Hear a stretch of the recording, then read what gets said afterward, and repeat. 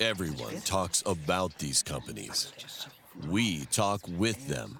Welcome to Insider Talks, the show where we interview China-based professionals on hot and thought-provoking topics. Hello, everyone. I'm Matthew David, the founder of Dasher Consulting, and its podcast, a new series of podcasts, Insider Talk, where we have the chance to talk to insiders who work within those giants of e-commerce in China. And one of them is the very, very famous Alibaba. And today we are very, very lucky to have Chloe Goncalves with us. You are International Business Development Manager among the Alibaba Group, and more specifically on Tmall Global. And actually, I see on the signature of your email, it's written Tmall.hk. And I think that's one of the questions I will have is one.hk. But to give a perspective to the people who listen to us and who are new to China, Alibaba is a giant that everyone knows for initially its B2B platform. And then Alibaba created Taobao, which was like Leboncoin in France or eBay in China, in the West, a C2C or a B2C. Everyone could sell on this platform. And then creating Tmall, and only companies could sell on Tmall.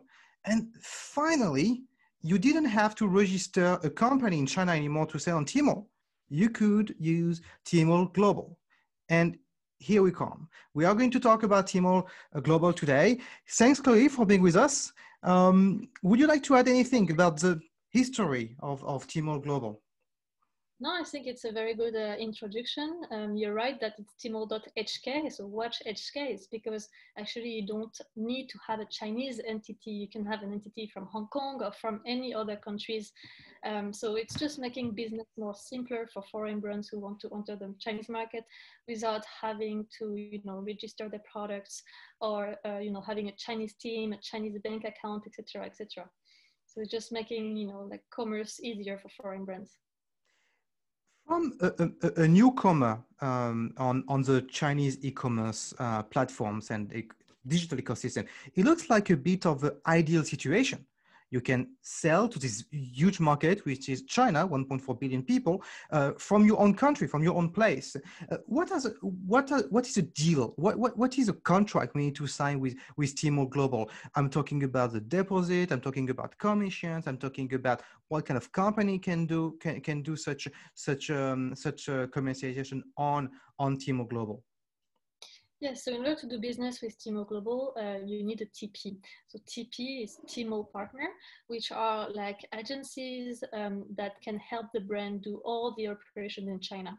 And there are two types of TPs. There are TP service, like an agency that you would pay, every month to do the operations, or TP distributor that will actually buy the product from the brand and then open the store for the brand and manage everything. So basically, it's we call it three-party relationship between the brand, Alibaba, and the TP. So once we meet with the brand, according to their product, their ambitions in China, we would recommend them specific TPs according to their needs. There are TPs specified in fashion, some are more for cosmetics, etc. And so once the brand chooses their TP, then they can start building their store on Tmall Global. So it goes from the product selection, then you have to open your Alipay account, then you have to choose a bonded warehouse, and then you can put your products online. And in the meantime, you have to work with your TP to create an operational plan, a marketing plan. So, how you're going to tell your story in China, which product you're going to choose, how you're going to prepare for the big festivals that we have in China. So that's basically the steps for a brand to sell to Chinese consumers. I feel a lot of companies want to sell to China. And I think you can confirm that. But what kind of financial efforts we need to consider to be serious about succeeding on Tmall Global? I know there is a deposit to put that actually it's creating trust with the clients in China, and that's the model Taobao and Tmall worked with in China. But going with a TP, I mean, that involves a certain level of commitment and financial involvement. TPs might manage big brands too at the same time, so they want to work with successful cases. So what are we talking about for a newcomer? Yeah, you're right. So in terms of financials, I think it really depends on which type of TP you use. If you use a TP service, it means that it's a brand who has to pay all the Tmall fees, meaning, you know, we have the security deposit. So it's like a one-time, either from 50,000 RMB to 300,000 RMB at one time. And then you have the annual fee between 30,000 to 60,000 RMB per year, according to your product category. And then there is a commission fee between 1 to 5%, also based on the product category.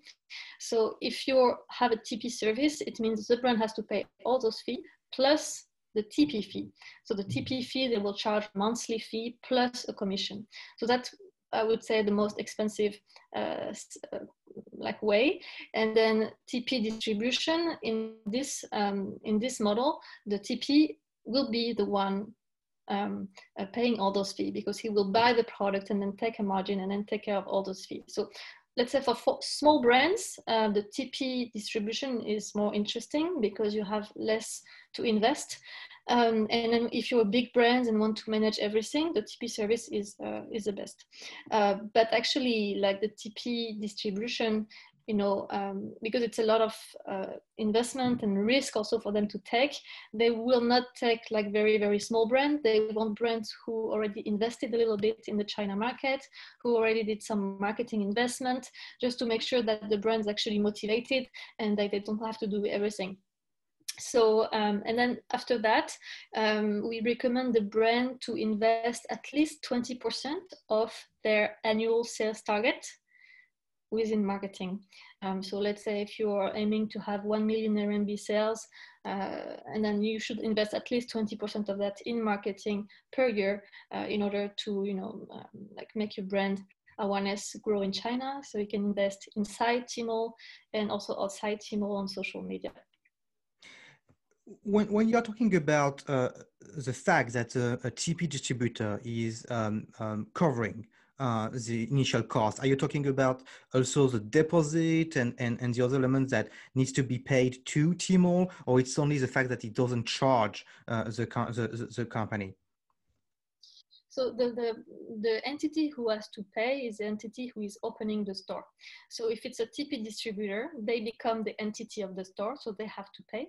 But if the brand is opening the store with just a TP service, then they are the one who has to pay. So that's the difference. So in terms of other difference between TP distributor and TP service is that when you open with a TP service, you own the store. So you own your IP. So you are more free, in fact, to expand yourself and to change from a TP to another one. In the other context, you rely on the initial TP you chose, and you might be linked to him for a much longer time. Am I correct with that? Yeah, when you choose TP distributors, usually the contracts are between 2 to 3 years, and it's a bit harder, let's say, to, of course, like change this model. I mean, the brand can take over the store, but then it means a lot of paperwork, etc. So yeah, if you're a brand who really wants to control everything from A to Z, and if you have really big ambitions in China and you want, you know, to create a team, I would advise you to use TP service. But if you're a small brand and you know you don't have time to take care of other markets, you really want someone to take care of everything for you, then the distribution model is the best model. Okay, got it. We mentioned the cost of entering the platform itself, the payment to be done to Tmall, and some way we touch a bit on the cost of budget required by a TP. What about warehousing? That's a big topic when we're talking about cross-border. Should people choose a warehouse in Hong Kong and actually store in Hong Kong? Should they store in their own country and ship one by one, and then the time to deliver would be much longer? What are your best practices to share, and what is a typical model you would advise? Sure. So for logistic, the cheapest way, well, we have 4 types of logistic for cross-border. Either you use bonded warehouse, either you use consolidated shipping, either you use a fulfillment center, or you use direct mail. But the easiest and the cheapest way is using bonded warehouse. So bonded warehouse are like warehouses that are based either in China, we have some in Hong Kong as well. And these are the places where brands would send their products, and Alibaba and the Cainiao, so Cainiao is a logistic arm of Alibaba, would take care of all the dédouanement in French. So like they would like remove all the taxes, all the taxes and everything. So in this type of case, it's very easy. Once the brand has found their TP and they started the onboarding, based on what are their products, what are the locations that are still available, then they can pick which bonded warehouses they want to select, and then the TP will make some forecasts. So if he says, okay, for the next 3 months, I think we're gonna sold 30,000 SKUs, then he will make an order to the brand and I will ship it to this selected bonded warehouse, and then they would have products for the next 3 months. And then they would do this maybe 3 to 4 times a year before every big promotions, just to make sure that they actually have products in the bonded warehouse, because then it's very quick to be delivered to Chinese consumers. So from 3 to 4 days, maybe 7 days sometime, depending on where is it. But once it's in the bonded warehouse, it's very quick. So that's usually how it works. I imagine it would be a bit more costly than the direct mail, for instance. What are the parameters to have in mind? Would it be in square meters you rent? Would it be in volume? What do we need to think of? I knew Amazon has specific numbers, for instance, but the other way around from China to the West, and they come up with from specific pricing for the warehousing in China to send. It's fulfilled by Amazon. I believe you have similar offering. Yeah, the price of the warehouse, it's depending on how many square meters you have and what is the weight of your product. So usually they take a fee for like 1 kilo, and then for every extra kilo you pay maybe 2 or 3 RMB more. So it's hard to give you like one price right now, but it really depends on like the weight of the products and how much space you take in the warehouse. And that's the beauty of e-commerce in China. Logistics is very inexpensive, and the quality, as we say in China, is very inexpensive. So if I understand correctly, then if I choose to go to China with a Tmall Global, strategically speaking, I should start with the lighter products and certainly the most valuable products in order to maximize this extra cost I might have. Yeah, I think it really depends on your brand strengths and what type of products you have. What is really important to understand that Chinese consumers are very different from the consumers you would have overseas. So I would say the first step is to actually analyze the market and see who would be your consumers. Usually brands realize that consumers they have in Europe, in China, would be much younger. They would have different tastes. So sometimes products that are working very well in Europe will not be the best sellers in China. So with your TP, you have to work on, what type of product would fit the Chinese market. And then once you sell them on Tmall Global, it's a perfect way to test the market. Sometimes I have brands who say, oh yeah, I think this product is going to work really well. But after a few months, I realize that actually the best seller is something completely different. So that's why it's very interesting to use Tmall Global, because you can test the market, see which product is working really well or not, and identify what are going to be your best-selling product, your hero product, and then maybe register those products in China so you can move them and then open a Tmall store with those bestseller products. So that's really the advantage of Tmall Global, being able to test the market, and it's not working well you don't sell it anymore and you replace it with new products. So it's a really good testing. The thinking being much more market driven to see if you have a market than looking at your cost, because when you have a market, it can be very sizable in China. A niche is very sizable in China compared to a niche in Europe or in a single country of Europe. So now we have an understanding of the cost, how to enter the marketplace, the process of shipping and warehousing.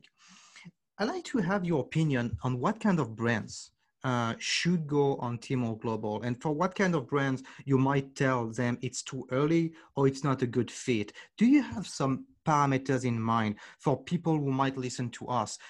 They might ask themselves if it's worth the time to explore this possibility. What kind of brands you want to bring first on Tmall Global? Sure.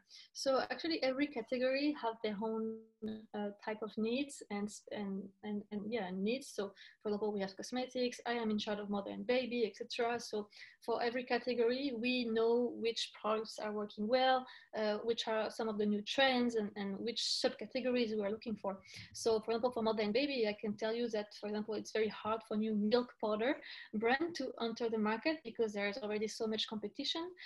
So, for us, the key growing categories are baby care, mother care, makeup for pregnant women. So based on the data we have on Tmall and Tmall Global and also Taobao, we can see what subcategories are trendy, and then based on that, I would focus my search of brands into these subcategories. But we're really open to a lot of different brands, as long as they have a really nice story, as long as the products are quite innovative, and that could fit the Chinese demand.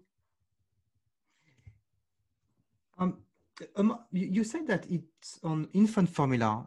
You said that the market was already saturated. That's a very interesting point.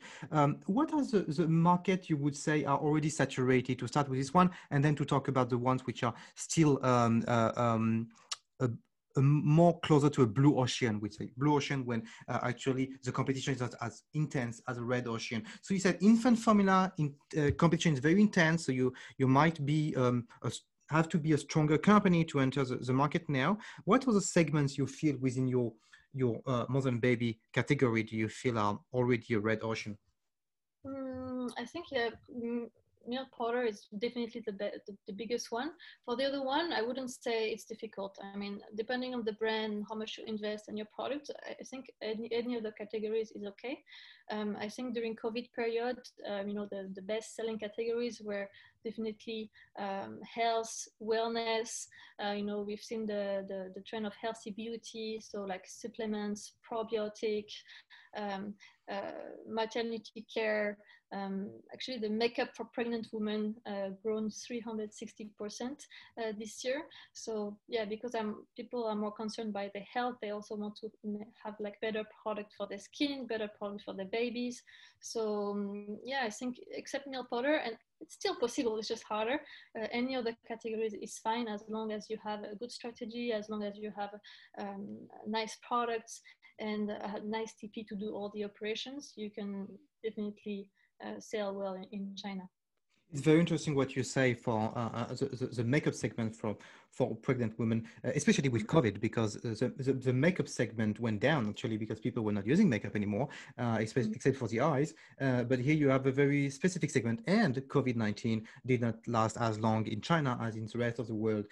Do you have other case studies to share, by the way, successful case studies on your segment that entered China, or even specific names of brands that you could share with our audience? Yeah, sure. For mother and baby, I have two other cases that are very interesting. First one is Ilado. It's a brand that makes necklaces, bola necklaces, that a pregnant woman can wear. And then the little necklace has like a bell that really smoothen, the noise really smoothen the baby, and it's like really relaxing the baby. And once the baby is born, they can still use these necklaces and put it in the doll of the baby to calm them. And so this brand, they started from scratch with a distributor a few years ago, and this was a very niche product. Nobody knew about it in China, and now more than 40% of their annual sales is actually coming from China. So it was a really interesting story, and the brand is still very shocked of all the numbers, because they didn't thought they could it would work so well. And then we have another brand, Minwa Paris, which is a baby care brand. that also sells very well on Tmall Global. The packaging of the product is very cute. It's like white, blue, and pink. The price point is actually quite expensive. It's like almost 300 RMB for like a shampoo bottle or a baby wash, which is like more than 30 euro. But actually, they did a lot of incubation, so a lot of marketing in Xiaohongshu, on Weibo, and all those platforms that young mothers like to read and watch. And then thanks to that, they really managed to sell very well in China. And this year, Double 11, they did more than 220% growth compared to last year. So it's really encouraging, and it's a very good success case for really small brand in her local country. If we dip a bit deeper into one of them, how would you explain from the start they took off? Is it because they used influencers? I feel when you mentioned Xiaohongshu, that could be the case. For the second case you mentioned, for the first one, was it on itself the product with a campaign?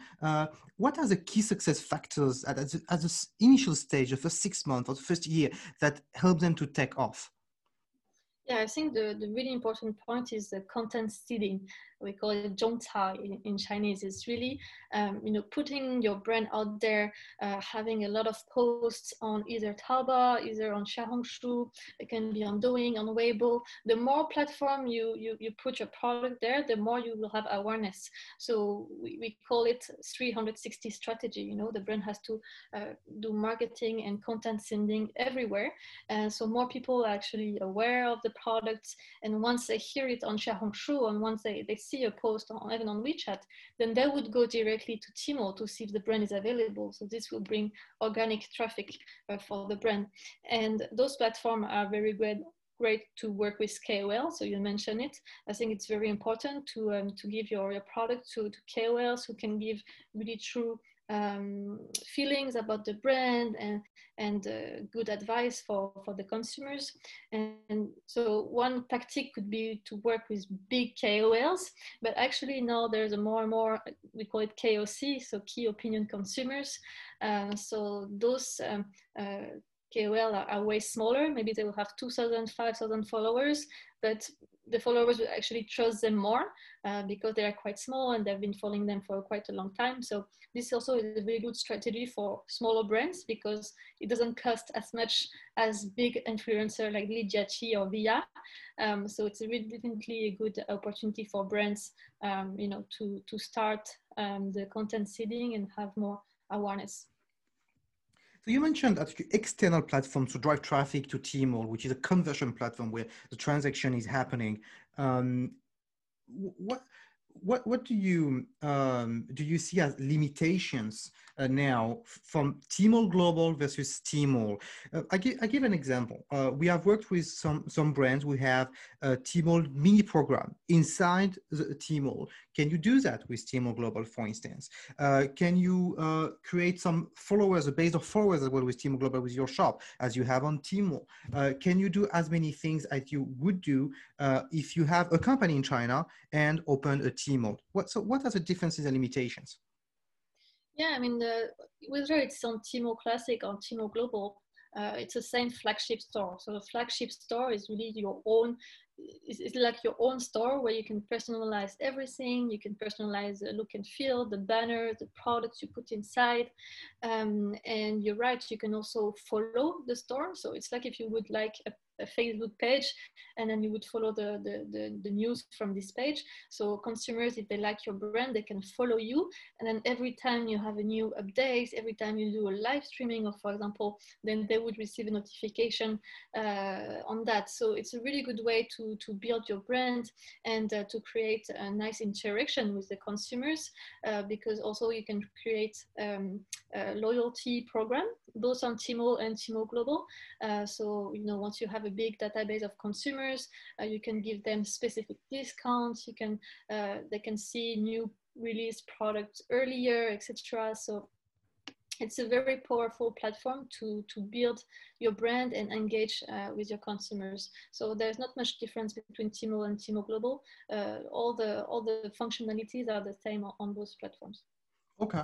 I believe one of the difference basically for brands is to understand that it will take more time to deliver the product most of the time. And also it needs to be clearer for, I mean, I wouldn't clearer for the clearance, but it should be a better way to explain the clearance process in terms of taxes, in terms of product type, because it's not available within the Chinese market.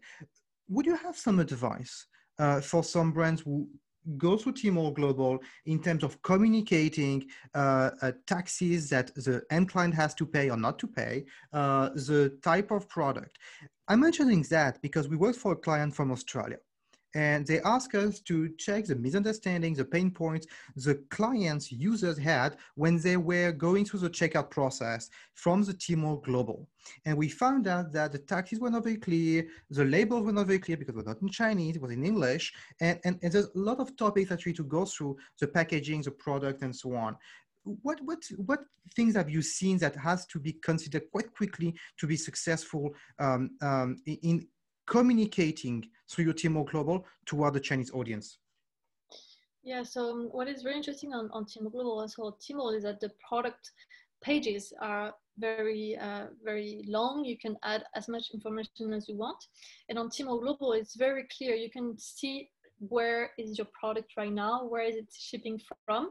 So it's actually very clear for the consumers.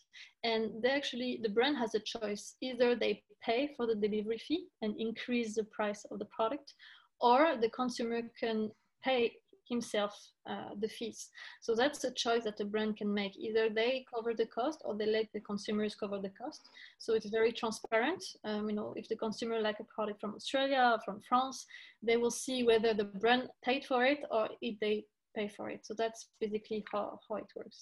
I see. In terms of packaging, should the brand have a packaging in Chinese? Is it a necessity or is it an advice you would have? Actually, no. For cross-border e-commerce, your product has to be exactly like it is from overseas.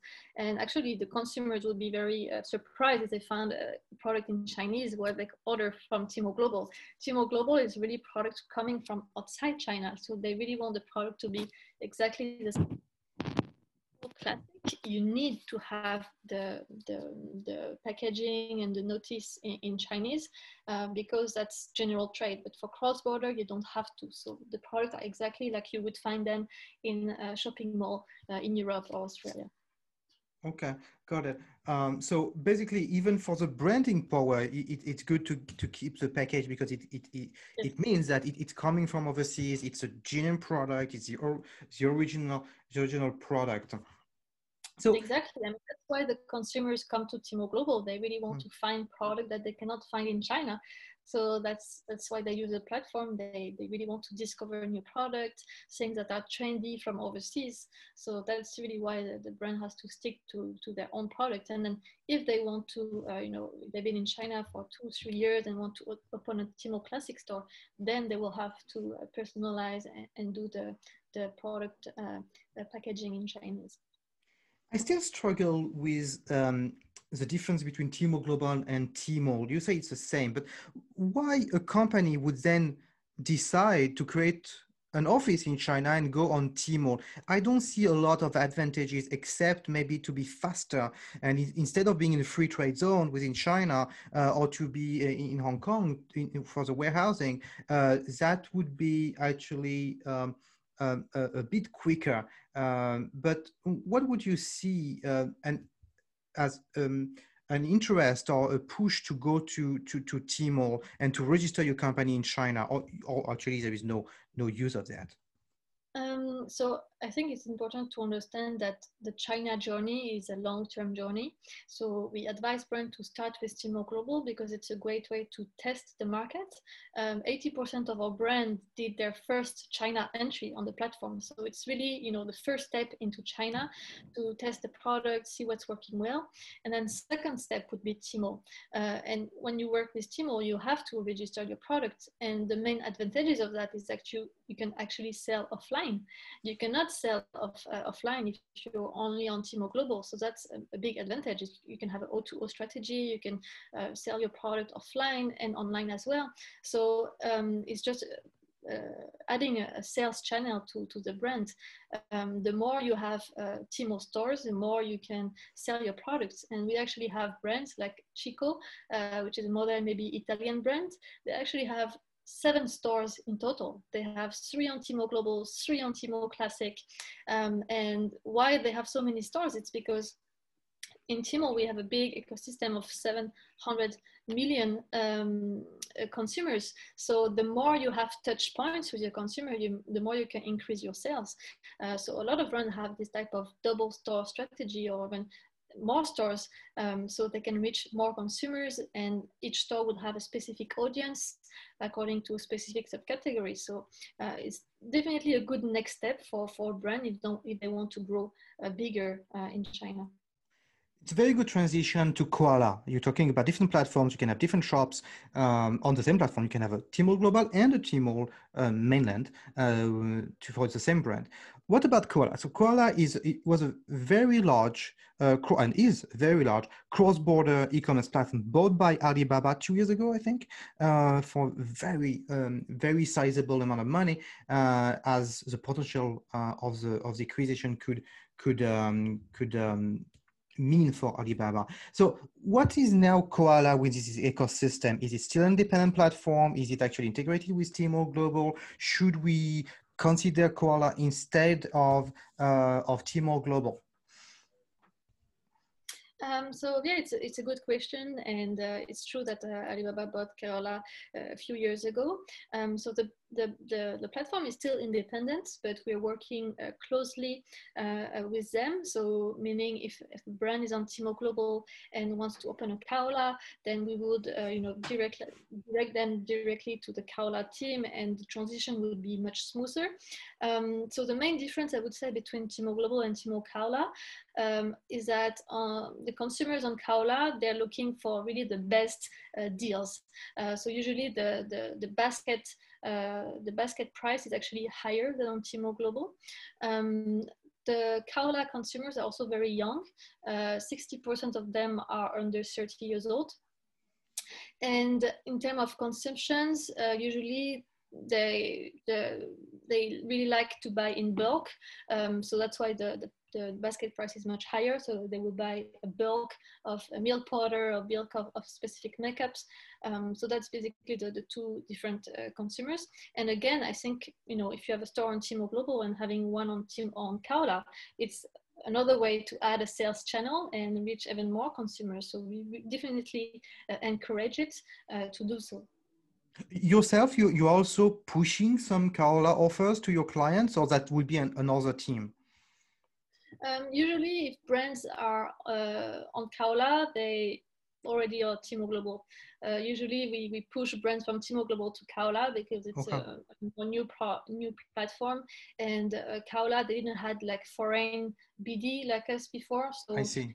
there was smaller teams, so less brands were aware of the potential of Koala, and they were less aware of the platform. So yeah, now our goal is to help our Tmall Global brand expand to Koala and have a more sales, another sales channel there. Are the contract terms similar, like the deposit and the commissions and the way of working? Because TP is for Tmall, right, partner? So there was not Koala TP before. So did Alibaba change the way to work with Koala? That you need to go through a TP? Is it similar, or there are different elements to consider? So those TPs, we call them Tmall partner, but they can actually do everything for the brand. They can also, help them do on Koala. They will help them, if they want to build a Xiaohongshu store, etc. So they do everything. A brand doesn't need to have a different partner for a different platform. That's, I think, the amazing thing in China is that those TP, they're really aware of all the new trends, all the new platforms. They will provide a one big full-time solution for the brand. So you don't need to have different type of partners. And in terms of fees, it's very similar to Tmall Global. So you also have a security deposit, annual fee, commission, and then the price also of the logistic depending on the model that you choose. So I am a brand. I open my Tmall Global, maybe my Koala. What kind of data can I get? from about the market, about the clients, and what can I integrate with my existing e-commerce system if I want, for instance, to push my products from my Shopify to Tmall Global or from my Magento to Tmall Global? Is there solutions here, and what kind of data I can get from my Tmall Global? So yeah, it's a good question. Once you open a Tmall Global store, the store owner has access to a dashboard. So this dashboard is in Chinese. We don't have an English version yet, but you will have a detailed analysis on your sales, on the traffic that you get, on the ROI of all your marketing activities inside Tmall. You will have insight about your products, about the logistic, the finance, everything you will have there.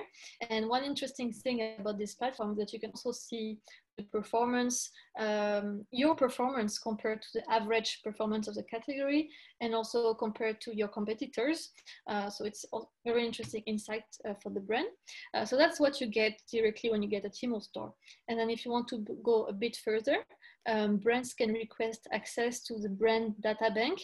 I don't know if you heard of it, but it's like an online dashboard where brands can really see more detailed information about their product, the product life cycle. So the data bank will really track all your success in different campaigns, so like Double 11, Super Brand Days. They will also track the live streaming broadcast performance. And then based on that, they will analyze information, and they will create some accurate marketing campaign for you to reach Chinese consumers. So Alibaba is a data company. So there's definitely a lot that can be done for brands to market to their consumers. If you need to exchange with a client for maybe some delay about the product, for maybe some changes about the product, are you contacting them directly? Do you have the phone number of them? Do you have a way to interact with them? What's the data the brands can get? So usually the brands get their data from their TP. We actually ask the brand to ask their TP like a monthly or even weekly reports that the TP make and then send to the brands. And then otherwise they also have access to this dashboard for the brand. So I usually have like calls with the brand, especially after big campaigns. We do like a review meeting to see what went good, what can be improved, etc. So yeah, I have personal contact with my brands, and that's really why it's interesting for brands. Like they have support, they have one BD in charge of their category, so they can always reach out to me and I can always get information for them. So yeah, it's definitely a good relationship that we have with them in order to accompany them and help them through the whole process. I have a question about potential integration. Do you have any integration with existing solutions from the West that would push the products on Tmall Global? You know, Lengo in the West, which would be able to push products on marketplaces, like to connect Shopify or Magento on Tmall. Is it something, you said no with your head in the video. If people are listening to us, they may not see that. So I believe it's a no, but is there an easy way to push the product or you just have to recreate a shop on Tmall Global? Yeah, it's very, Tmall and the Alibaba ecosystem is very dependent from any other ecosystem in Europe or anywhere else there. So you have to create a specific shop because your product will be specific as well. As we mentioned, the product will be different in China. You won't have the same visuals. You won't have the same product description. And that's actually why you need a TP. Those TP, they're really specialized. They will know what type of colors, what type of graphics will attract the consumers. They will know what type of wording will work well for China as well. So they will be the one creating all those content and all those product page and all the store for the brand. So no, there is no connection with European platforms. I see. Yeah, it's true that there's a TP in between, which is doing all this work on inputting the data and giving a push to the data on the product on the platforms. So we went through the metrics on how it goes, and we went through a few case studies and what to do, best practices to start. Then I've run my Tmall Global for some time, and I have to prepare for festivals, Double 11, Double 12, 618, Super Brand Day, maybe you can participate too. Um, I feel that managing and preparing such big festivals from your own country and from very far away from China might create different challenges, different questions.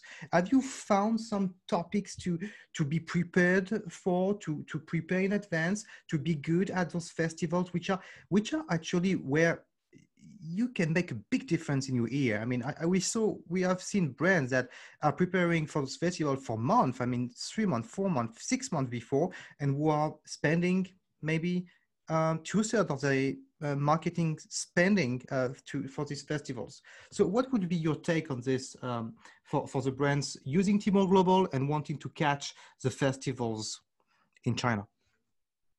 Yes, so Double 11 is definitely a really big festival that the brands cannot miss. Because it's the biggest festival, it also means it's one of the most competitive festival. You know, all the brands are doing sales on those days. So in a way, it's a very good opportunity for brands to, aside from great sales, build their brand, but also educate the consumers. We've seen the live streaming trend is exploding this year, and brands do like 24/7 live streaming for consumers to connect and interact with the brands. But it's also a very good way to launch new products. This year during Double 11, there were 2 million new products that were launched on the platform. So it's a very good way for brands to launch a product, but also do sometimes collaborations and like exclusive partnerships for the Double 11 products. So it's definitely a good opportunity, and usually Double 11 represents 30 to 40% of the annual sales of the brand. But one thing I would like to say, and especially for new brands, is that it's very hard to succeed in your first Double 11 if you didn't have or didn't participate to a smaller promotion before. And why is that? Is because, you know, during those big promotion, what is really important is to retarget and reach to your existing consumer base. But if you never join a promotion like 618 or Women's Day or Chinese New Year promotion, it's quite hard. You don't have any consumer yet. So because there is so many brands selling during that day, it's going to be even more expensive to buy for traffic and to get consumers. So my advice for new brands, if it's your first Double 11, is first to prepare and do a really good campaign for a smaller promotion like 618, and I mentioned Moments Day, etc. So this will be a good opportunity to build your consumer base. And then once you have Double 11 coming, it will be really easier to retarget those consumers and have them participate and buy your product during this period. What are the festivals that are less known than Double 11 that you like, that you feel there's an opportunity to catch TCJ or Women's Day? I don't know if it's really a festival, by the way. I know there are promotion activities, but it's a real festival within the Alibaba ecosystem. Would you share a bit of some secret festivals that could be caught more easily? Yeah, actually, it really depends of what is your product category. But I think Women's Day is very interesting if you have beauty products or, you know, products for moms, etc. But then each category is actually creating specific festivals. So you could have a face mask festival, you could have a Parents Day festival. So, you know, that's why it's very important for the TP to work well with the category managers in China, because based on the demand, they will create you know, specific promotions to make those new brands well known. So that's a very interesting ways to do so. And actually, with Tmall Global, they created an initiative to help those new brands enter the China market. So sometimes they will have campaign on a specific topic, and they will have KOLs and specific hashtags to create the buzz. So this are really interesting initiatives that the brands can join. Usually the category managers will share it in the group. We have a DIN group with all the stakeholders, all the TPs, and they will say, okay, we're launching meal porter day, or we're launching a makeup day for pregnant women who wants to join, and please create a specific content, and we will create a hashtag, and we want to make the buzz. So there's a lot of other opportunities than Double 11 for the brands to make sales and participate to campaigns. You are working with brands from Europe, I believe, mainly from Europe. What do you feel about the perception of Europe or specific nations within the Chinese market? Do you feel it's still a differentiating asset? Because that's a challengeable perspective now. You have very strong Chinese brands now in China. You have Perfect Diary, for instance, in the makeup. You would have in skincare, even some Chinese brands were doing good, like Shando and others. So being a foreign brand is not in an edge in itself anymore, a natural edge. You need to maybe do more. What's your perspective on that? Is there still an edge to be a European brand, to be a French, Italian brand, initial edge without doing much more? Mm-hmm. Well, yeah, on Tmall Global, we have more than 25,000 brands, but the demand for imported goods is still high. Like Tmall Global, we were up 40% year on year in terms of sales since last quarter. So I think it really shows that there is still a lot of demand, and actually selling to Chinese consumers today is a great way for European brands, for example, to rebound and make up for the losses that they have in their local country. So there's definitely opportunity for them.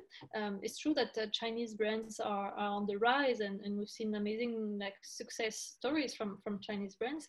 But I think, yeah, for Western products, it's also a good opportunity. I mean, Chinese consumers are very curious. They follow more and more influencers from overseas, whether they are on Xiaohongshu or they would even go maybe on YouTube and Instagram. So there's still a strong demand for all those products that they cannot have in China. So that's definitely a good opportunity for brands. And actually, we're also trying to develop other countries that haven't launched on Tmall Global yet. So, for example, products from Israel that are very good in cosmetics. We're trying to have more Nordics countries as well to join. We did some collaboration with brands in Africa as well. So I think it's also interesting to give consumers in China more perspective about other countries that they might have never visited or that they don't know the products about. So there's definitely a lot of room to grow for import business. That's the thing, actually. We were very surprised. We work with Uruguay, the country in Latin America, and they are very strong in meat. I mean, they're on 20% of the market, and they are becoming very dependent to China. So it's key for them to be very strong and to keep this image of linked to nature and so on. And I believe some countries still have to shape their own image within the Chinese market. There's still things to do. I have a last question. Let's say I'm a brand doing well, Tmall Global, I'm ambitious, and I hear about TMIC. So to build product with Tmall, with Alibaba Group, based on data, and the business case is Shiseido, I think, which built a product with the Hangzhou offices of Alibaba. Is it something that you saw among your brands doing that you have followed to work with Alibaba on creating new products or adapting their products? So yeah, it's a great example, and I mean, the TMIC is a very interesting tool because it really can help the brand create specific products for China. So you mentioned Shiseido, but one example that I love is actually the Mars that they created a spicy sneaker for China, because I realized that actually people in China were interested in spicy sneakers, the bar that you would eat. So I think it's definitely an interesting platform. Usually it is not for new brands. So I don't have yet one of my brands who actually joined the TMIC initiative, but usually it's for big brands. So we have Mars, we have Unilever, who launched a specific line for polluted, against pollution.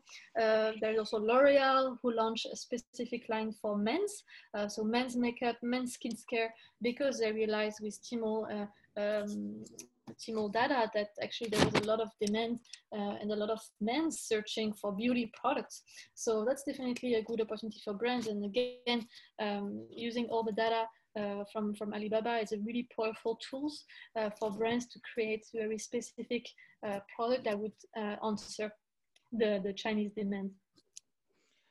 Thanks, Chloe, for all those learnings. How, if a brand is interested in Tmall Global, how they should reach out to you? So yeah, they can reach out to me on LinkedIn. My name is Chloe Gonçalves. Otherwise, we have a platform, the merchant channel. I can send you the link. Maybe you can put it in the podcast bio, but it's definitely a link where it explains all our business models, and you have a contact form where you can write your details, and the BD in charge of your subcategory will reach out to you directly. Thanks again. I really enjoyed talking to you. I hope you did, and I hope everyone listening to us did enjoy the talk. Thanks, Chloe, again. Thank you so much.